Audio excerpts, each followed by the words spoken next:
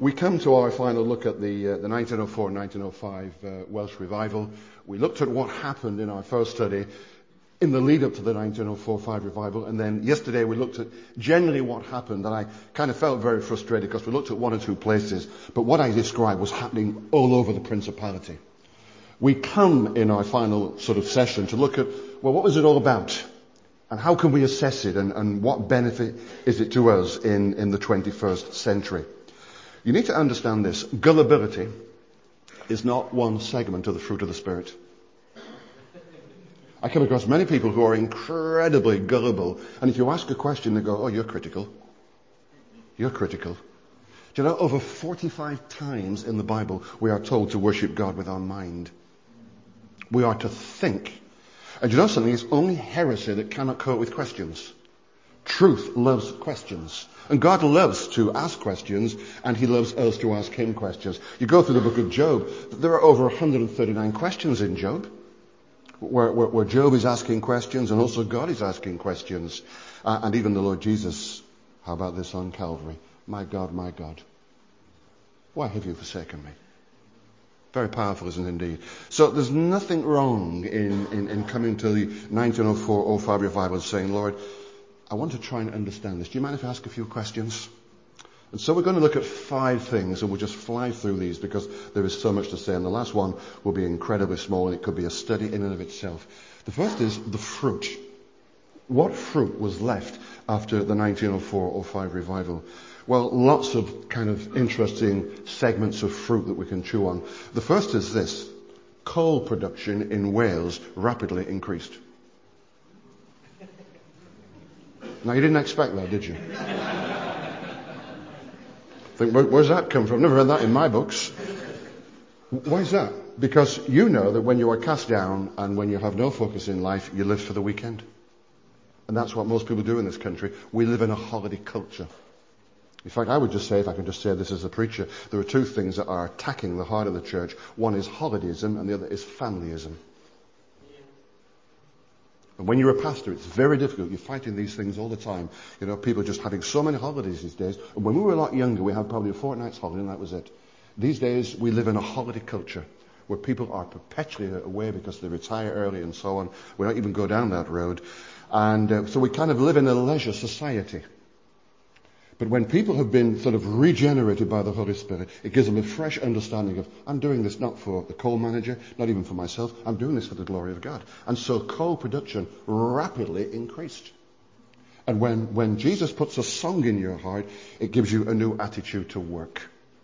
And you've heard me speak about Alexander MacLaren before. He was the minister at Union Chapel Street in Manchester. Do you know, he studied at home as I study at home. He never owned a pair of slippers in his life. Why is that? He said, well, if my people go to work wearing boots, I'm going to go into the study to get on my knees wearing a pair of boots. I'm going to work. And I know ministers who kind of slop around in their slippers all day, and then they have a coffee in Starbucks with a few Christian books around them, and they think that is studying the Word of God and meeting the Lord. It is a joke. And you know, if our people are working hard, we in the Christian world should be working hard. Because it gives us that new energy to serve the Lord. So coal production went up. Secondly, pit disputes were sorted out. And I mentioned that big one, with the quarries in Bethesda, which was the most famous, but lots of pit disputes. You know, where 2 or 3 are gathered together, there you'll have trouble. And that's in the book of Hezekiah, chapter 3, verse 9. And wherever you have people, you'll have trouble, and you'll find it also in the Christian church. And when the Holy Spirit began to move in the 1904 revival, even pit disputes were sorted out. Also, pit ponies got confused. Listen to this paragraph that comes from the Daily News. The worst class of workers in the colliery is the haulier, who has the charge of the poor horses doomed to perpetual underground darkness. These men are a class of their own. They are known for their profanity, their cruelty. But now the change is so marked that the poor bewildered horses do not know what to make of it. Accustomed to words of command, every one of which was either a curse or an obscenity, they hardly know how to obey the requests now couched in quiet and gentle phrases. John Wesley said, when a man is converted, even his dog will know it. That's great theology, isn't it, really? Do you know the things you learned at this conference is absolutely wonderful. Also, there's a great reduction in crime. Lots of exaggeration has been made over this about judges having white gloves given to them. It's one of those kind of things that goes round. It's really hard to find that being substantiated, but we do know there was a huge drop in crime. And surely when the Lord Jesus is at work in your heart, you can't start thieving, can you really? You can't start pinching things. And a lot of that kind of disappeared. Also, the breweries struggled. And many pubs closed down. And it was pretty interesting when some landlords got converted. What do you do when you're a landlord and you're working in the beer trade and you get converted? But you see what alcohol does to people. And so some pubs were turned into chapels. And landlords said, I no longer can carry on in this profession. How interesting. How would that go down in today's society? You know, I don't drink alcohol. I've never taken it in my life. But some nasty members have slipped in a bit of sherry into a church trifle tea. And took me a week to recover. But people say, I'd long for the Holy Spirit to move. I wonder if the Holy Spirit moved, whether some of the stuff that we condone in our church will be condoned and would go out the window. And fascinating. So quite a number of pubs closed down and landlords sort of lost their jobs. And it's interesting that when this happens, sometimes things that we think they're not so much sinful, but they're questionable, they go out the window. And we all have things in our lives, don't we? They're not sinful, but maybe they're questionable.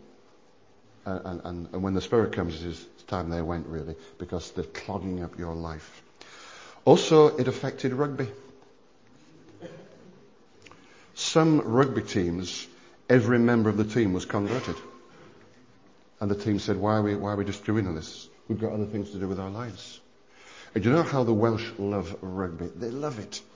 You mean, and my wife was brought up living next door to Neil Jenkins, the big kicker, you know, and so Neil Jenkins comes from the village, and we used to get signed photographs of Neil and hand them out to people. Say, Neil's a neighbour. And if you ever watch Wales playing rugby these days, he's the man who now brings on the water for the kickers. You know, he's still there. And so rugby is huge in Wales. They had an international match during the 1904 revival. 4,000 turned up. 4,000. Why? Because people lost interest and said there are other things to concentrate on. And while maybe shopping is, am I allowed to say this, probably the god of many women in our country, sport is the god of many men in our country. In fact, we have one radio station, 5 Live, which is just committed to that idol all the time, 24/7. Also, people began paying their debts. People began handing back diplomas that they cheated on and going back to colleges and universities to say, I cheated in my exams, I'm sorry, therefore I've got this under false pretense, I'm handing back my degree, I'm handing back my qualification. And by the way, I've owed money for a very long time, you can have it back. See, when the Holy Spirit really works, he gets very, very practical. Also, many theatres and shows closed down.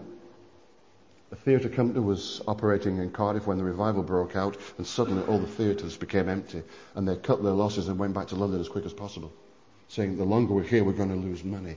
And so all that evaporated. Some good stuff is that the British and Foreign Bible Society had a wonderful year, because everyone wanted to buy a Bible, which is pretty reassuring, isn't it, really? And one of the signs that the Holy Spirit is working is the Holy Spirit always drives you into the Word of God. Okay, I could not care how high a person jumps. The question is this, how straight do they walk? And I don't mind if you want to fall over on the floor before the Lord. That is fine. I find that in the Bible. But it's what you like when you get up. And so we found Bishop and Foreign Bible said they couldn't kind of produce Bibles fast enough to get Bibles out into people's hands because they wanted to read the Word of God. And how about this? Sunday became a transformed day. When I went to South Wales in 1981, I was right at the end of all this stuff. And I used to sometimes catch the train going up the Rhondda Valley to go and preach on a Sunday morning. The train I caught was called, traditionally, the preacher's train. Because so many people used to get on the train, preachers, going up the valley to preach. And they used to kind of swap notes and, what are you preaching on and what are you preaching on? Just on a totally different line altogether. Southport was also a big centre of Jews. This has got nothing to do with revival, but just an interesting little story. And there were lots of Jews who lived in Southport who worked in Manchester. Used to travel to Manchester every day on the train, and the train that they caught was known as the Kosher Express. Okay, well, this wasn't the Kosher Express. This was the preacher's train. And I remember stopping up in the valleys one Sunday, preaching morning and evening and stopping in between with the family. There was an old man there, and he wasn't sort of part of the revival in the sense that he was there, but his parents were. But he lived in the aftermath of it.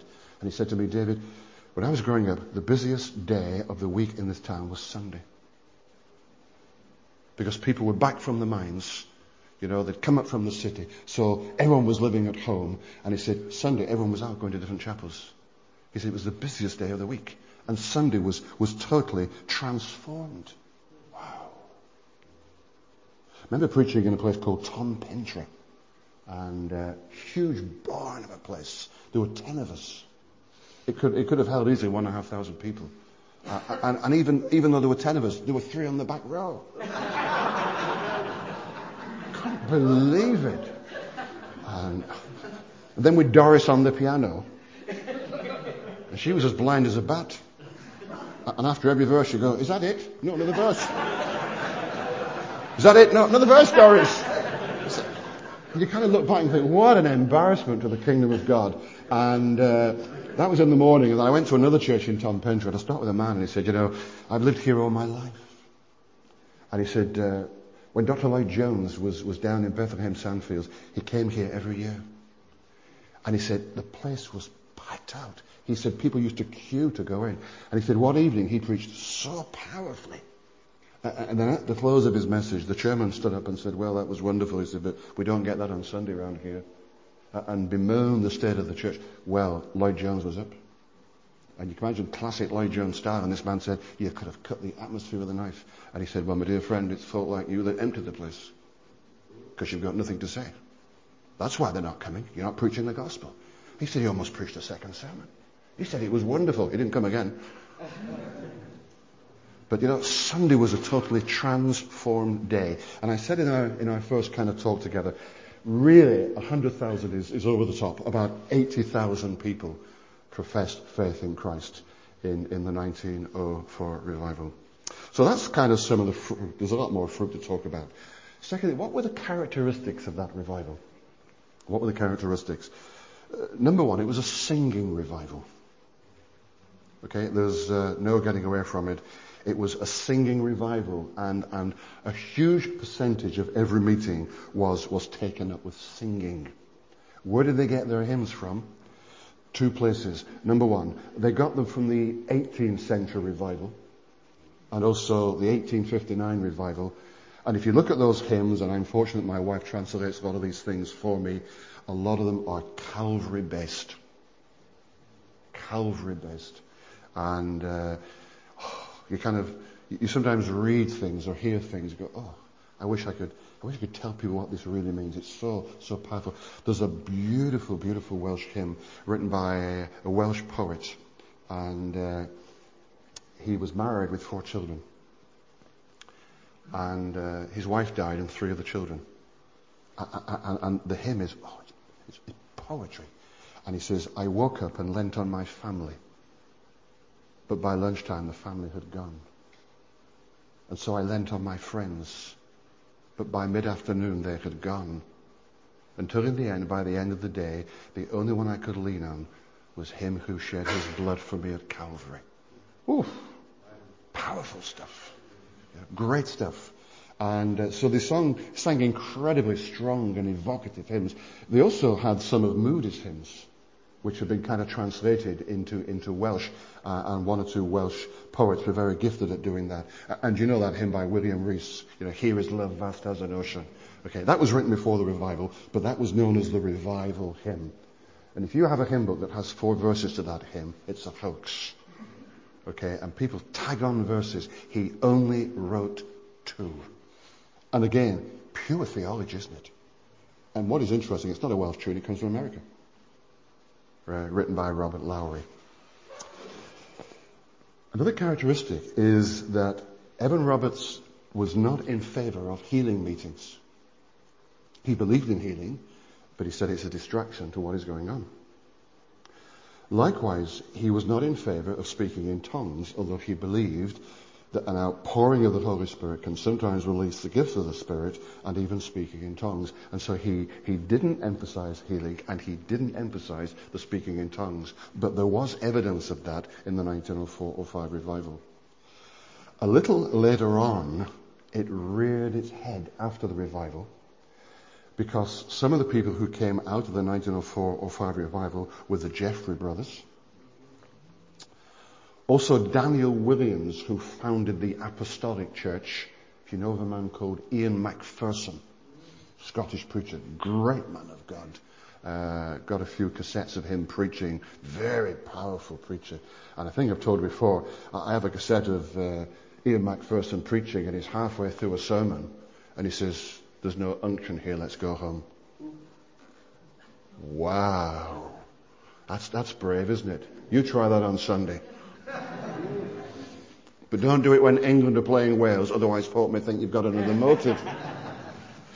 Yeah, he said, "There's no unction here, let's just go home." So these kind of Pentecostal movements came out of the 1904 or 5 revival. I'll mention that. R.B. Jones, the man from Porth Bible College, was totally opposed to this stuff. So isn't it interesting? Here are men who've come through the revival, come out of it, have different experiences, and both say one is right, one is wrong. So I found that incredibly interesting, another characteristic. The third characteristic of the 04 revival is this: the meetings had no leaders. They were leaderless. And for credit, we've got to give it to Evan Roberts. I mentioned how he often would go into the pulpit and sit there and start crying. He said he didn't want to be seen as the leader. And he never did. It was people who tried to make him the leader. And so there was no leading at all. So people would just kind of gather in chapels and start singing. And then there'd be a verse and some more singing, an exhortation, a testimony, a bit more singing. And then if he felt he should do it, Evan Roberts then gave his exhortations, and maybe one or two other exhortations, and then the kind of meetings carried on. And that's how they were. Now, I've mentioned when it came to people like W.W. Lewis and Dr. Carey Evans and R.B. Jones and people of that nature, they were more structured. And they didn't mind the singing and testifying and praying, but then it was, okay, we've had enough of that now, let's open God's Word. But you never had that from Evan Roberts. A man called W.T. Stead. You may have heard of W.T. Stead. If you go to Darlington, I think there's a pub either with his name on. I went in doing some historical research. Believe me, if ever I'm seen on a CCTV camera coming out of Darlington pub, I was looking for something to do with W.T. Stead. He went down on the Titanic. But he was a big newspaper editor, writer, journalist. He got heavily involved with William Booth. I believe that W.T. Stead was a believer. He came down to kind of sympathize with Evan Roberts, and he wrote an article after attending quite a lot of meetings. He said, the most extraordinary thing about the meetings which I attended was the extent to which they were absolutely without any human direction or leadership. We must obey the Spirit, is the watchword of Evan Roberts, and he is as obedient as the humblest of his followers. The meetings open, and after any amount of preliminary singing, while the congregation is assembling, by the reading of a chapter or a psalm, then it's go as you please for 2 hours or more. And the amazing thing is that it does go and does not get entangled in what might seem confusion. 3/4 of the meeting consists of singing. No one uses a hymn book. No one gives out a hymn. The last person to control the meeting in any way is Evan Roberts. People pray, Sing, give testimonies, exhort as the Spirit moves. As a student of psychology of crowds, I've seen nothing like it. You feel that the 1,000 or 1,500 people before you have become merged into one myriad-headed but single-souled personality. How interesting. Sometimes people would try and preach. You know how it is when something happens, people come, I'm going to get involved in this. And when people thought that they were saying too much for too long, people just broke out into song.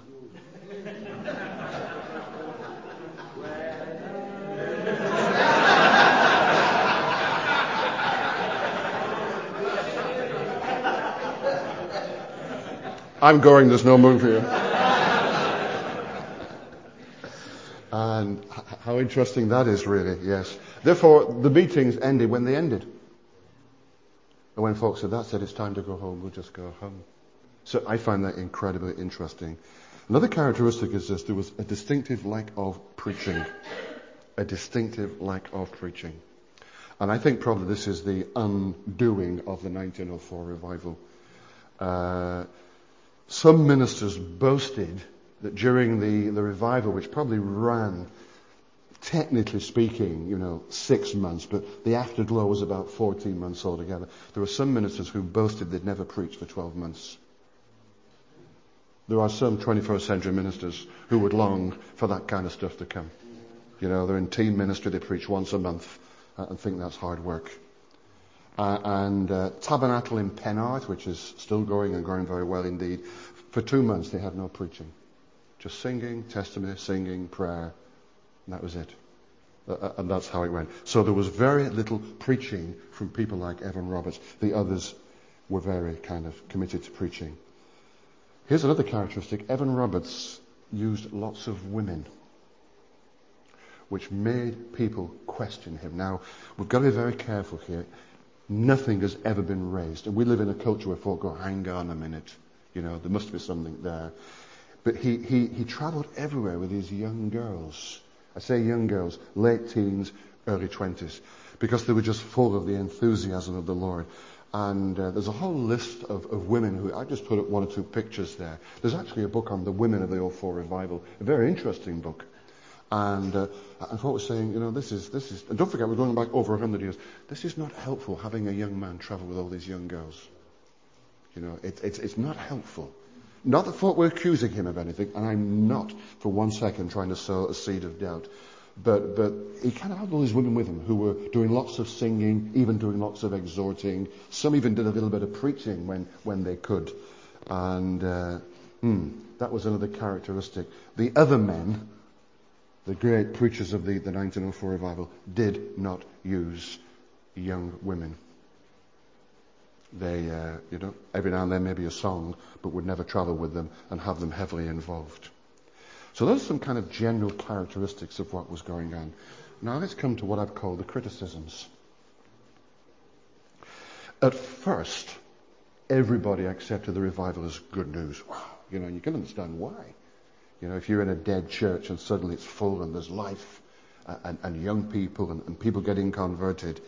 But then after a while, after a few weeks, drops of criticism began to appear in the media, and some ministers then began to ask questions.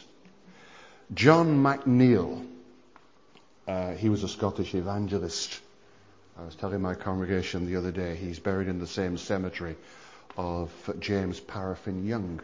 The man who discovered paraffin was a believer. I've told you that before, haven't I?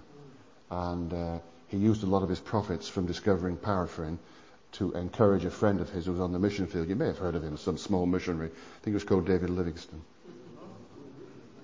So burn your lamp, that the light may shine brighter in Africa. Yes. Anyway, he's in this. That's irrelevant. He's in the same cemetery as James Paraffin Young. John McNeill was a very passionate Scottish preacher. He says they call the 1904 revival debauched emotionalism. But if it is so, O Lord, may we be sober no more. So some folks said, this is absolutely wonderful. I couldn't care what you say. It's wonderful. In the 1859, a little ditty was written, and it reappeared in the 1904 revival. It goes like this. The foolish world and proudly sage think I am drunk and mad with rage. Drunk? Doubtless. Yes, I'm drunk and odd, but drunken with the wine of God. The biggest criticism came from a man called the Reverend Peter Price. How about this? The Western Mail is a broadsheet. He filled 2 pages of the Western Mail with his criticisms of the 1904 revival. But here's where the rubber hits the road. He was an evangelical. And he pastored a church of 600. Now, when you pastor a church of 600, you have more clout than if you're pastoring 25 in a back room. So here's a man who's pastoring a church of 600, and he said, I don't know what all this fuss is about. He said, we're seeing people come to the Lord on a regular basis in our church. So what's all this hype about? And he had some wonderful organists leading the worship or leading the singing in his church. Well-known men like Harry Evans and Ian Gwilt, if you know anything about Welsh hymnody. You would cut your right arm off to have those people kind of leading your kind of music. So here's a church up in Dowlais, just outside Merthyr Tydfil. 600 people, folk are getting saved, and a minister preaching the gospel, and he goes, what's all this? What's all this about? And his criticisms are very interesting. He said, all these physical manifestations and gross exhibitionism detract from the gospel. And there was some exhibitionism, without any doubt at all. He said, Roberts keeps getting into the pulpit and saying, I'll only move when I'm under the influence of the Spirit. Where does that leave us? Do I not preach under the influence of the Spirit? Who does he think he is, that he has a monopoly on the Holy Spirit? He once was in the pulpit with Evan Roberts, and he singled a man out. And he said, Sir, you are damned and beyond redemption. And Peter Price said, is that what a gospel preacher should do? To damn someone from the pulpit? Who has the authority to say that someone is beyond redemption? And he said, this is not the work of a man of God. And then Peter Price said, this business of sitting in the pulpit or disappearing for days, who does he think he is? He said, it's just theatrics. He said, I don't do that. We don't do that, but he does it and gets away with it. He said, that's not the move of a man of God. We're told to go into the world and to preach the good news, not this guessing game, like when you watch a cormorant go under the water. Do you play that game? Where's it going to come up next? You don't? You don't know how to live. We go to Fleetwood on the front and go, Lord, send a cormorant. Yes. And people going, well, okay, he's disappeared in Neath. Where's he going to turn up? Oh, Merthyr. Oh, is it? Oh, he's not saying anything. Peter Price said, this is a terrible way for an evangelist and a preacher of Christ to behave. And also he said his preaching is non-existent. So I have to say a lot of what he said was true, but he overplayed his hand. And people turned on Peter Price and had a very terrible time from many people who had been saved or who were actually in the heart of the revival. Forbes Winslow was a leading English psychiatrist in England at that time, and he was heavily involved in the Jack the Ripper case. That's how he really sort of shot to fame. Forbes Winslow, having gone to several meetings and analysed Evan Roberts at work, wrote, I would have men like Evan Roberts locked up as common felons and their meetings prohibited like those of socialists and anarchists as being dangerous to the public. I dread to think what some psychiatrist would say if he came to a few conference.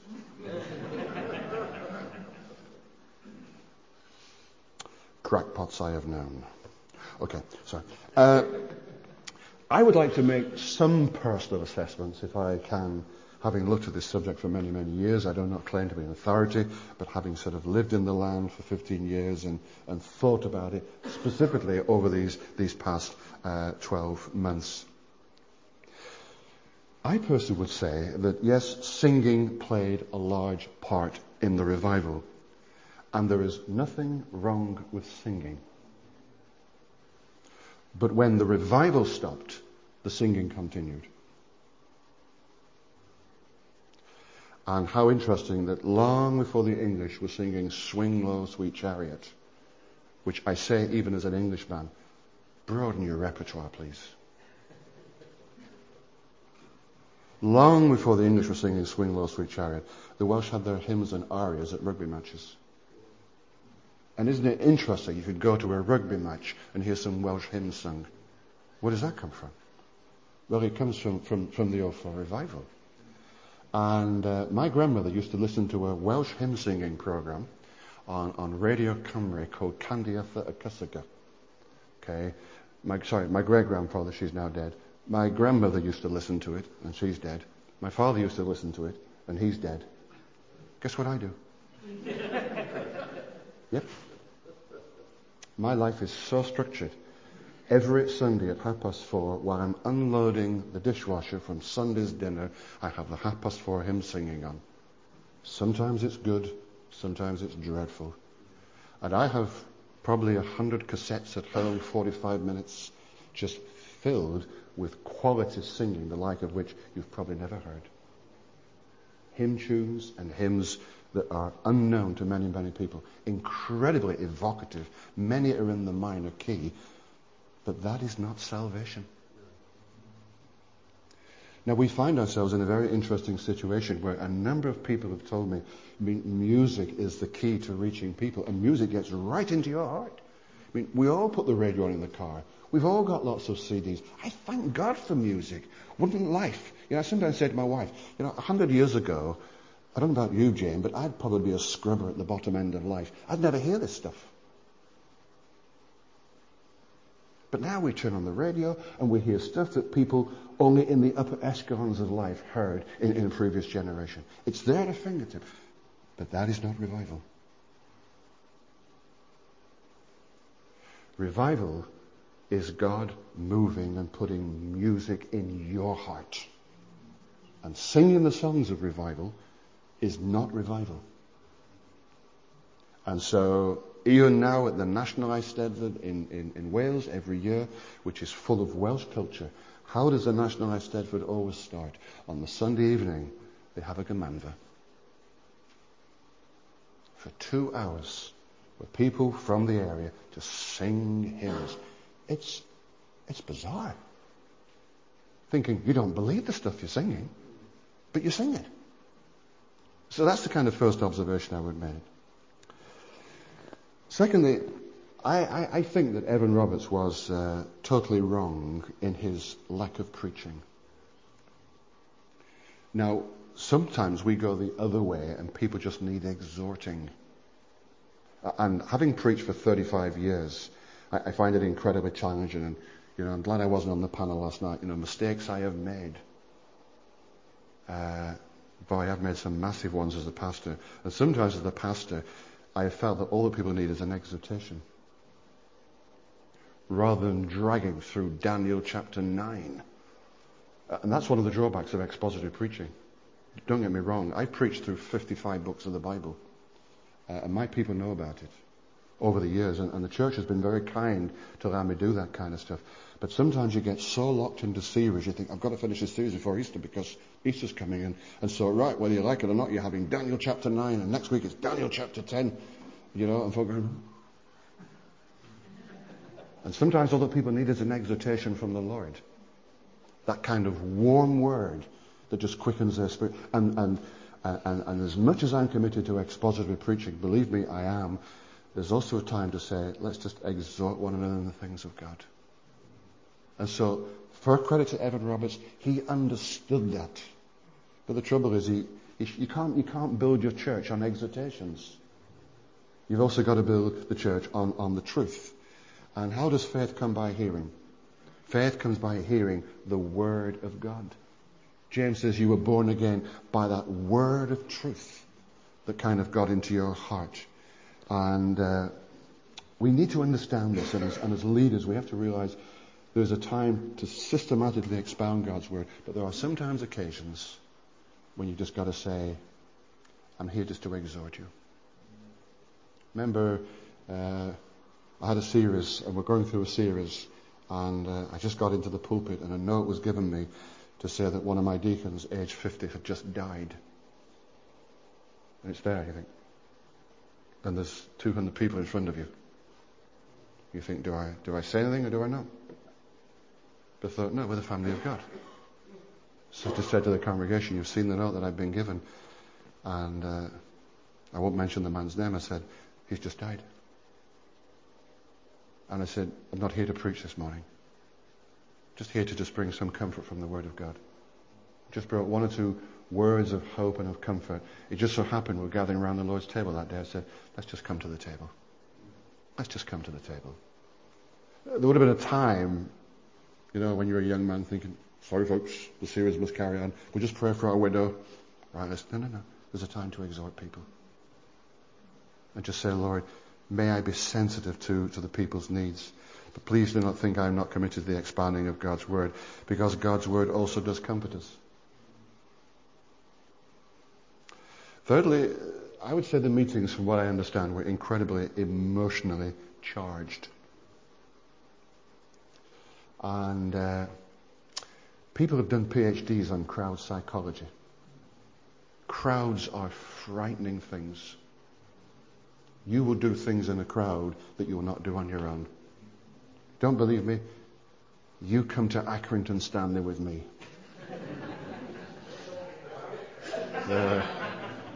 Well, there were 3,000 last time I was there. You kind of, even as a Christian minister, I'm sat there with my wife and she's a restraint. And you hear people kind of, ref, go and suspect Sabres, go on! And then everyone's shouting, go to Specsavers, I think, oh, hang on there, I'm a Christian minister. No, I don't. And crowds kind of you get pulled into crowd mentality. I'm just making an illustration. And sometimes even in a Christian crowd, we can get pulled into doing things that in reality think, I feel quite uncomfortable doing this. In fact, I'm not all that sure I like singing these kind of words, but everyone else is singing, it must be okay. And we have to be very careful about our emotions. Very careful. And the question is this, would I do this at 11 o'clock on a wet Monday morning? And I said this carefully. I love singing. I really, really do.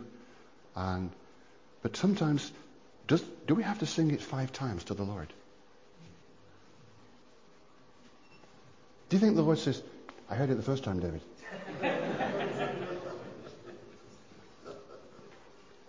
And I've said this before. If "and can it be" tires me out, do you think the Lord gets tired of it? Oh, not "and can it be" again. And by the way, have you noticed we're singing "and can it be" wrong anyway? The hymn was written to sing quietly. But we scream it.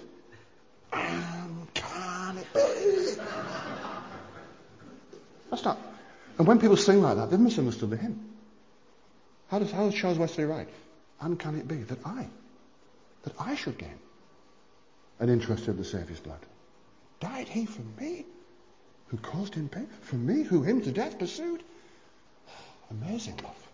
I'm amazed. I'm stunned. I'm almost speechless. And then it kind of builds up to a crescendo. But the trouble is, we start up there. And by the time we get to verse 5, we're stripping the varnish off the ceiling. And by the way, why do meetings have to go on so long? Why do these meetings have to go on until after midnight?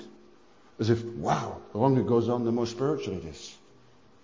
And when it comes to preaching too, and sometimes my wife says to me, David, you should have quit 10 minutes ago. When you've struck oil, stop. Boring. And why do we have to have very, very long meetings? As if it's more spiritual. And it was an interesting criticism. Fourth thing to say is that some meetings became very chaotic and got out of control. And there's no getting away from that. Sometimes things went very, very well. On other occasions, they did get out of control and needed a leader.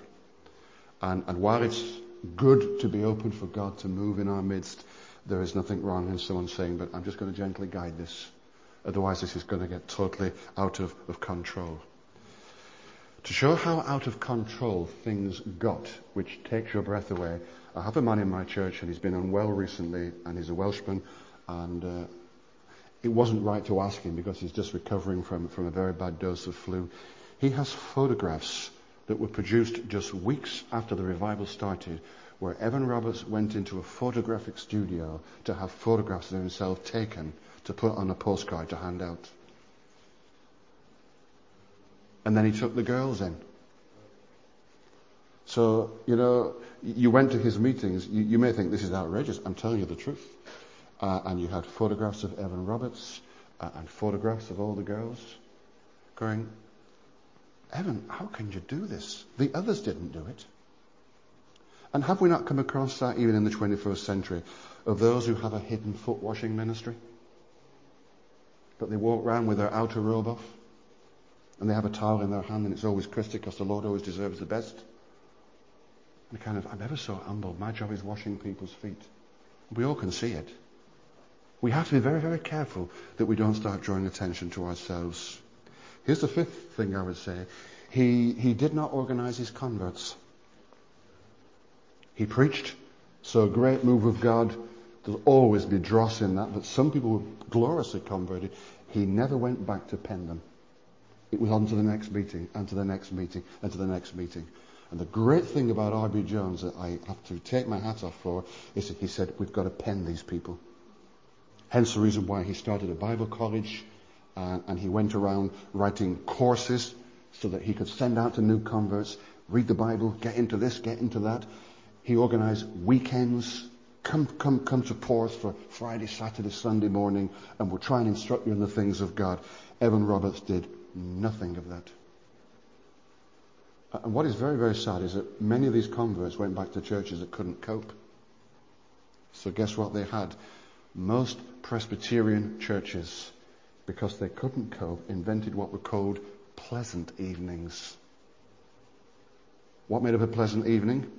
Games, singing, food, and epilogue. Do you recognize the pattern?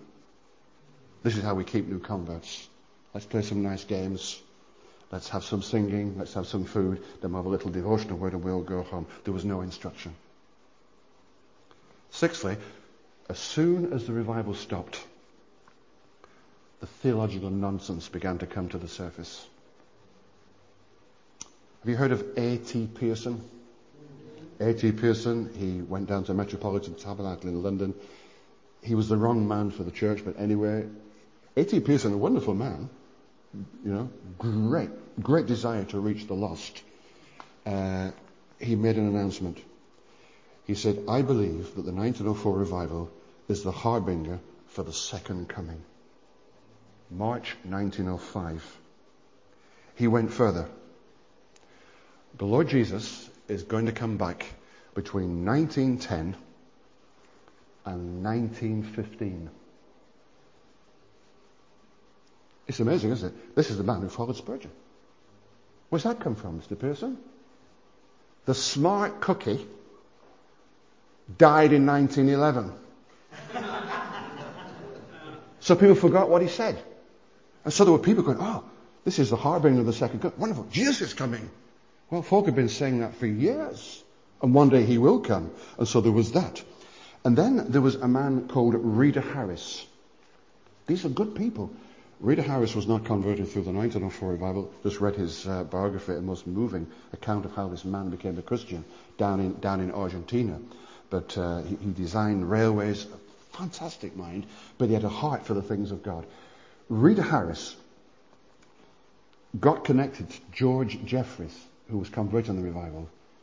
And out of this came British Israelite teaching. And so there were people saying, we're now one of the lost tribes. And Jesus is now coming. And then the Keswick teaching began to rear its head, with people like F.B. Mayer, R.B. Jones, and then our beloved Jesse Penn Lewis, who was big into Keswick. And the whole kind of Keswick teaching in terms of holiness, which is a thing in of itself. R.B. Jones then at his Bible school began to teach dispensationalism. You can imagine you're a hard-living, cursing, swearing, drinking coal miner. You get converted. And within months, You go along to one of these meetings and you're being told that we're one of the lost tribes of Israel, that Jesus is coming. This is how you understand holiness. And by the way, there's such a thing called dispensationalism. And these folk are going, what on earth is this? An African pastor once said to me, what Africa needs is Jesus. Sadly, what the West has brought to Africa is John Calvin and Jacob Arminius. And he said, I meet people who are arguing, are you Calvinistic or Arminian? And he said, they haven't a clue what they're talking about. We need Jesus. Here's another thing. There was a large falling away. There's no denying that. There was a touch of the Holy Spirit out in America and out in Canada, and R.B. Jones went out initially and was thrilled by what happened.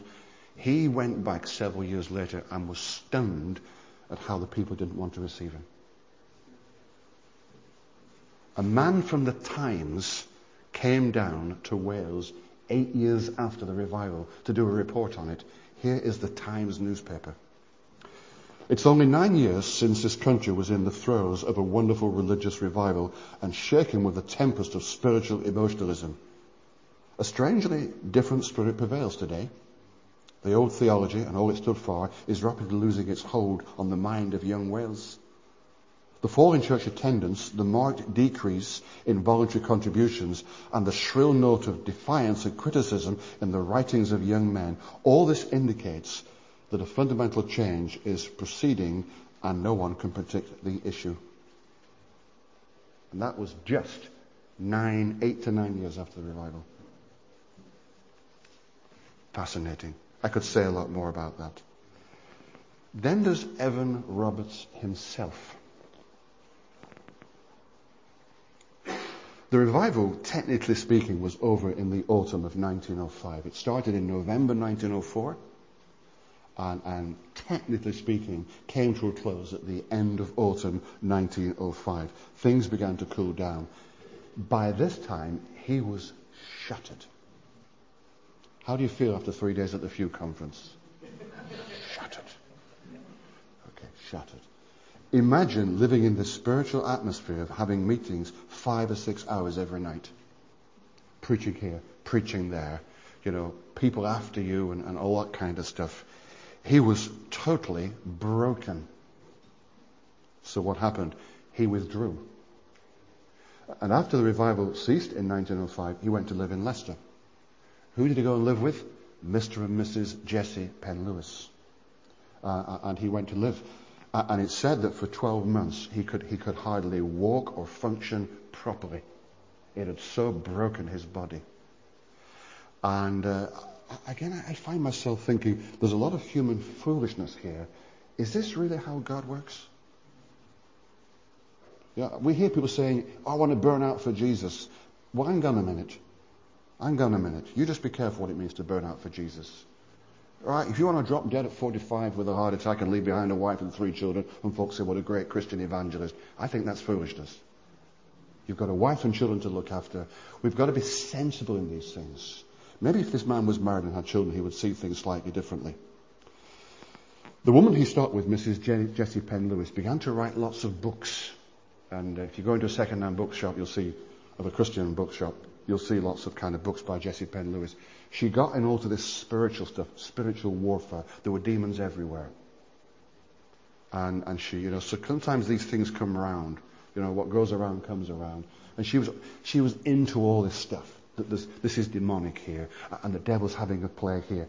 He bought into this kind of stuff. For a very short period of time, Evan Roberts came back to Lucca to try and revive things again, but it was gone. There was nothing there at all.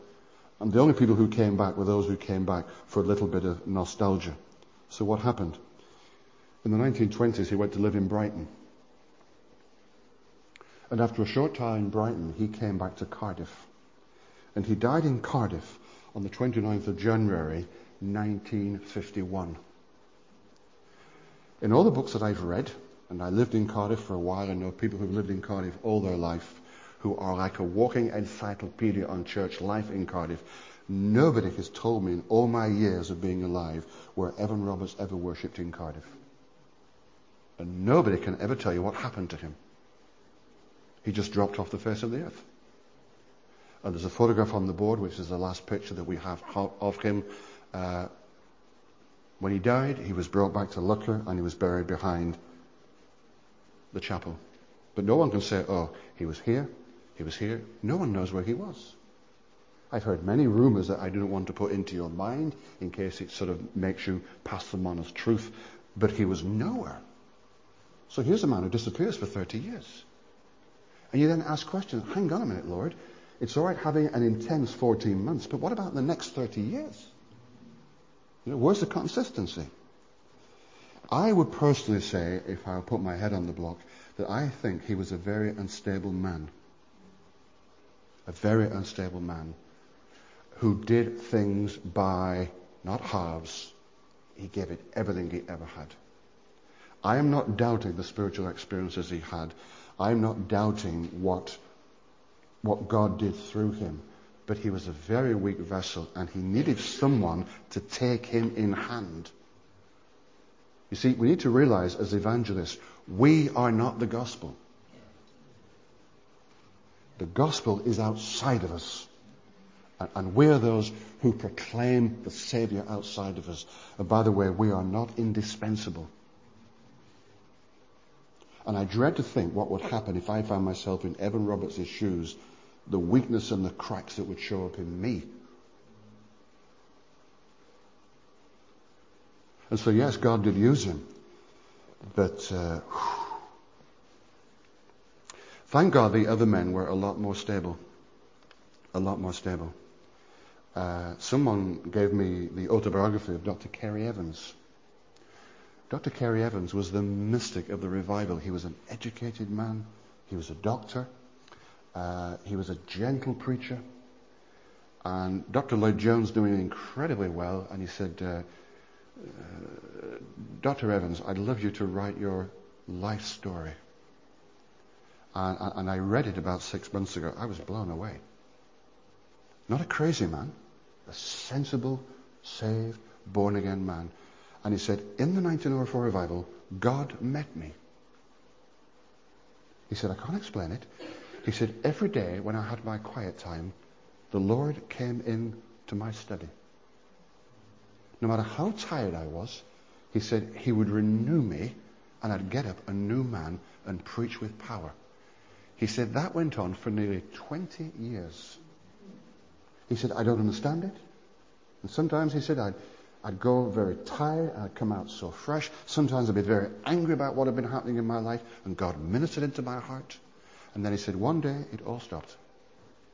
And I can't explain why.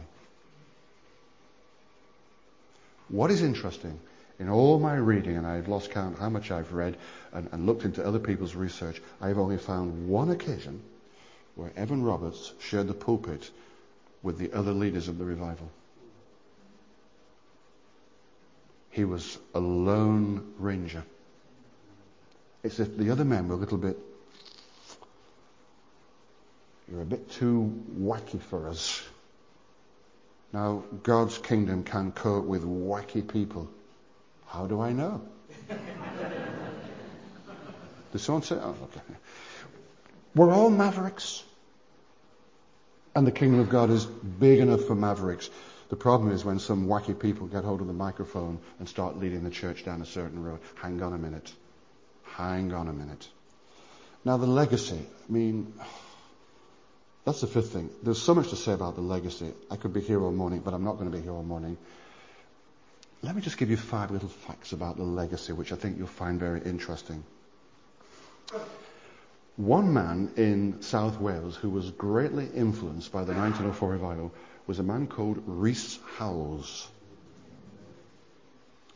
And Rhys Howells built Swansea Bible College. And I had the privilege of meeting his son, Samuel Howells. Wow. And he was an interesting man.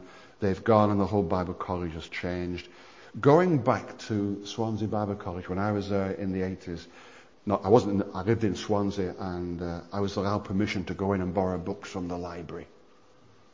I wish now I'd nicked them, because I don't know where they've all gone, but there's some wonderful, wonderful books.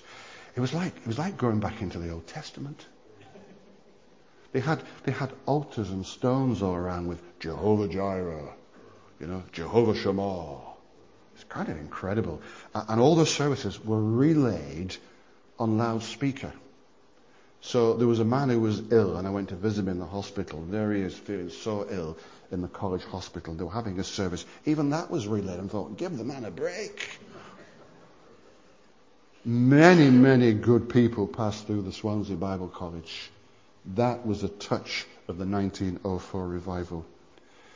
In my stag were two brothers, George and Stephen. And they got converted in the 04 revival. George and Stephen Jeffreys, the Jeffrey brothers, the Pentecostal church. No getting away from them. They were powerful men. And if you want to hear Stephen Jeffreys preach, go onto YouTube. And you can hear him. Very Welsh accent. But very powerful, very passionate. And a man in my second church, he said, my mother as a child dragged me to hear Stephen Jeffreys preach. Boy, he was powerful. He said, I saw people healed. I saw people saved.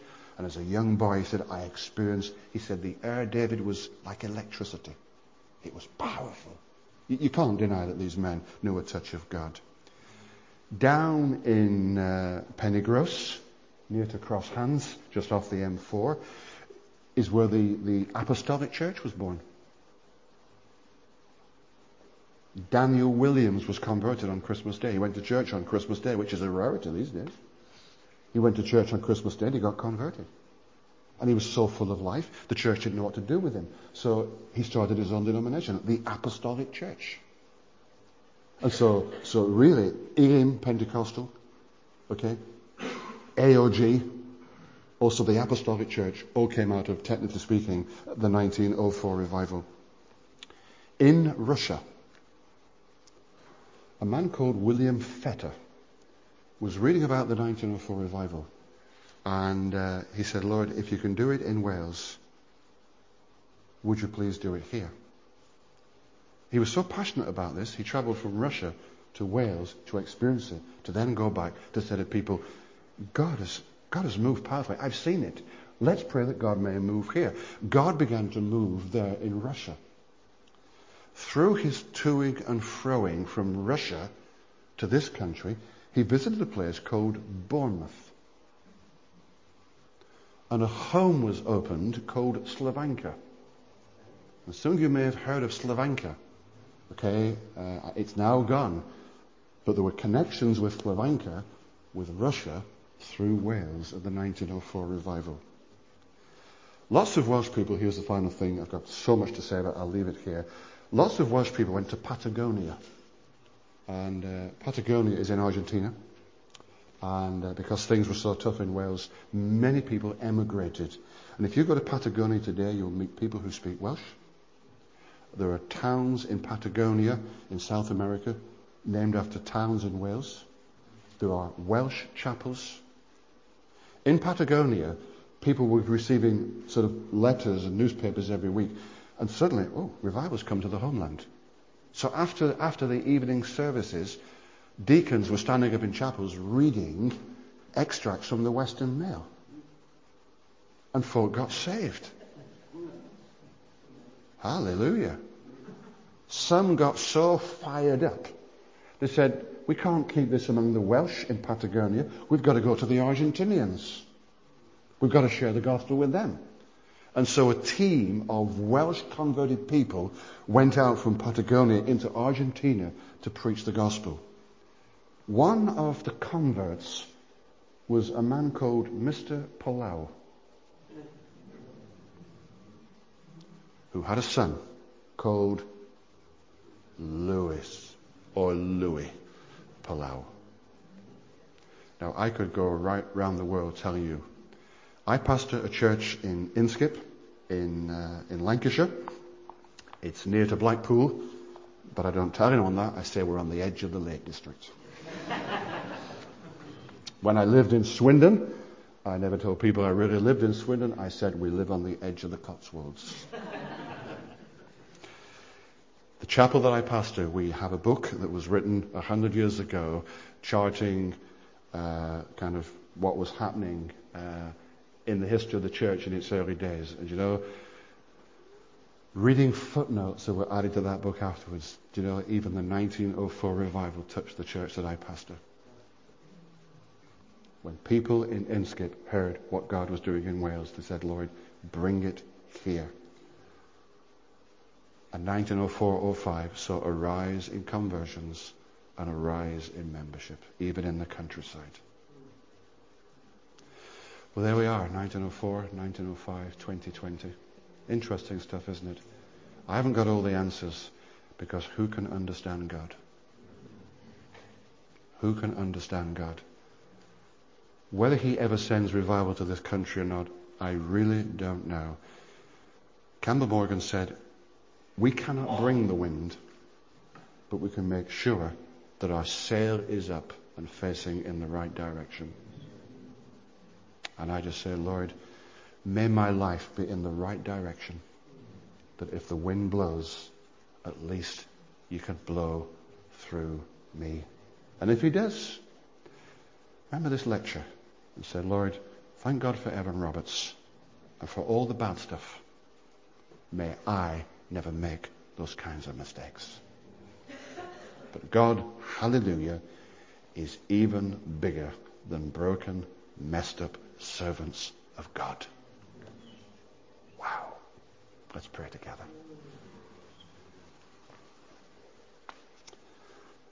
Father, you never ask us to explain you. Like Moses, we take the shoes off our feet and we worship you. Like John, we fall down, conscious we're in the presence of a holy God. Like Job, we put our hands over our mouths. And like the crowd in glory, we sing, worthy is the Lamb that was slain. Father, if we could understand these things, it would be easy. Thank you that we have a God who is incomprehensible. But Father, it makes us treat you carefully and with deep respect. And we thank you for all that is past. But we trust you for all that is to come. Lord, I trust these 3 talks haven't depressed us, but just made us spiritually, in the right sense of the word, proud of our heritage. That this is our God. And Father, even if you never pour out your Spirit again on this country, we've got heaven to look forward to. And what is heaven but revival for the whole of eternity, with the Lord Jesus at the center. Father, where I've been wrong or misleading or harsh, please have mercy. But what has been true, use it for the glory of your name, through Christ, our lovely Saviour. Amen. Amen.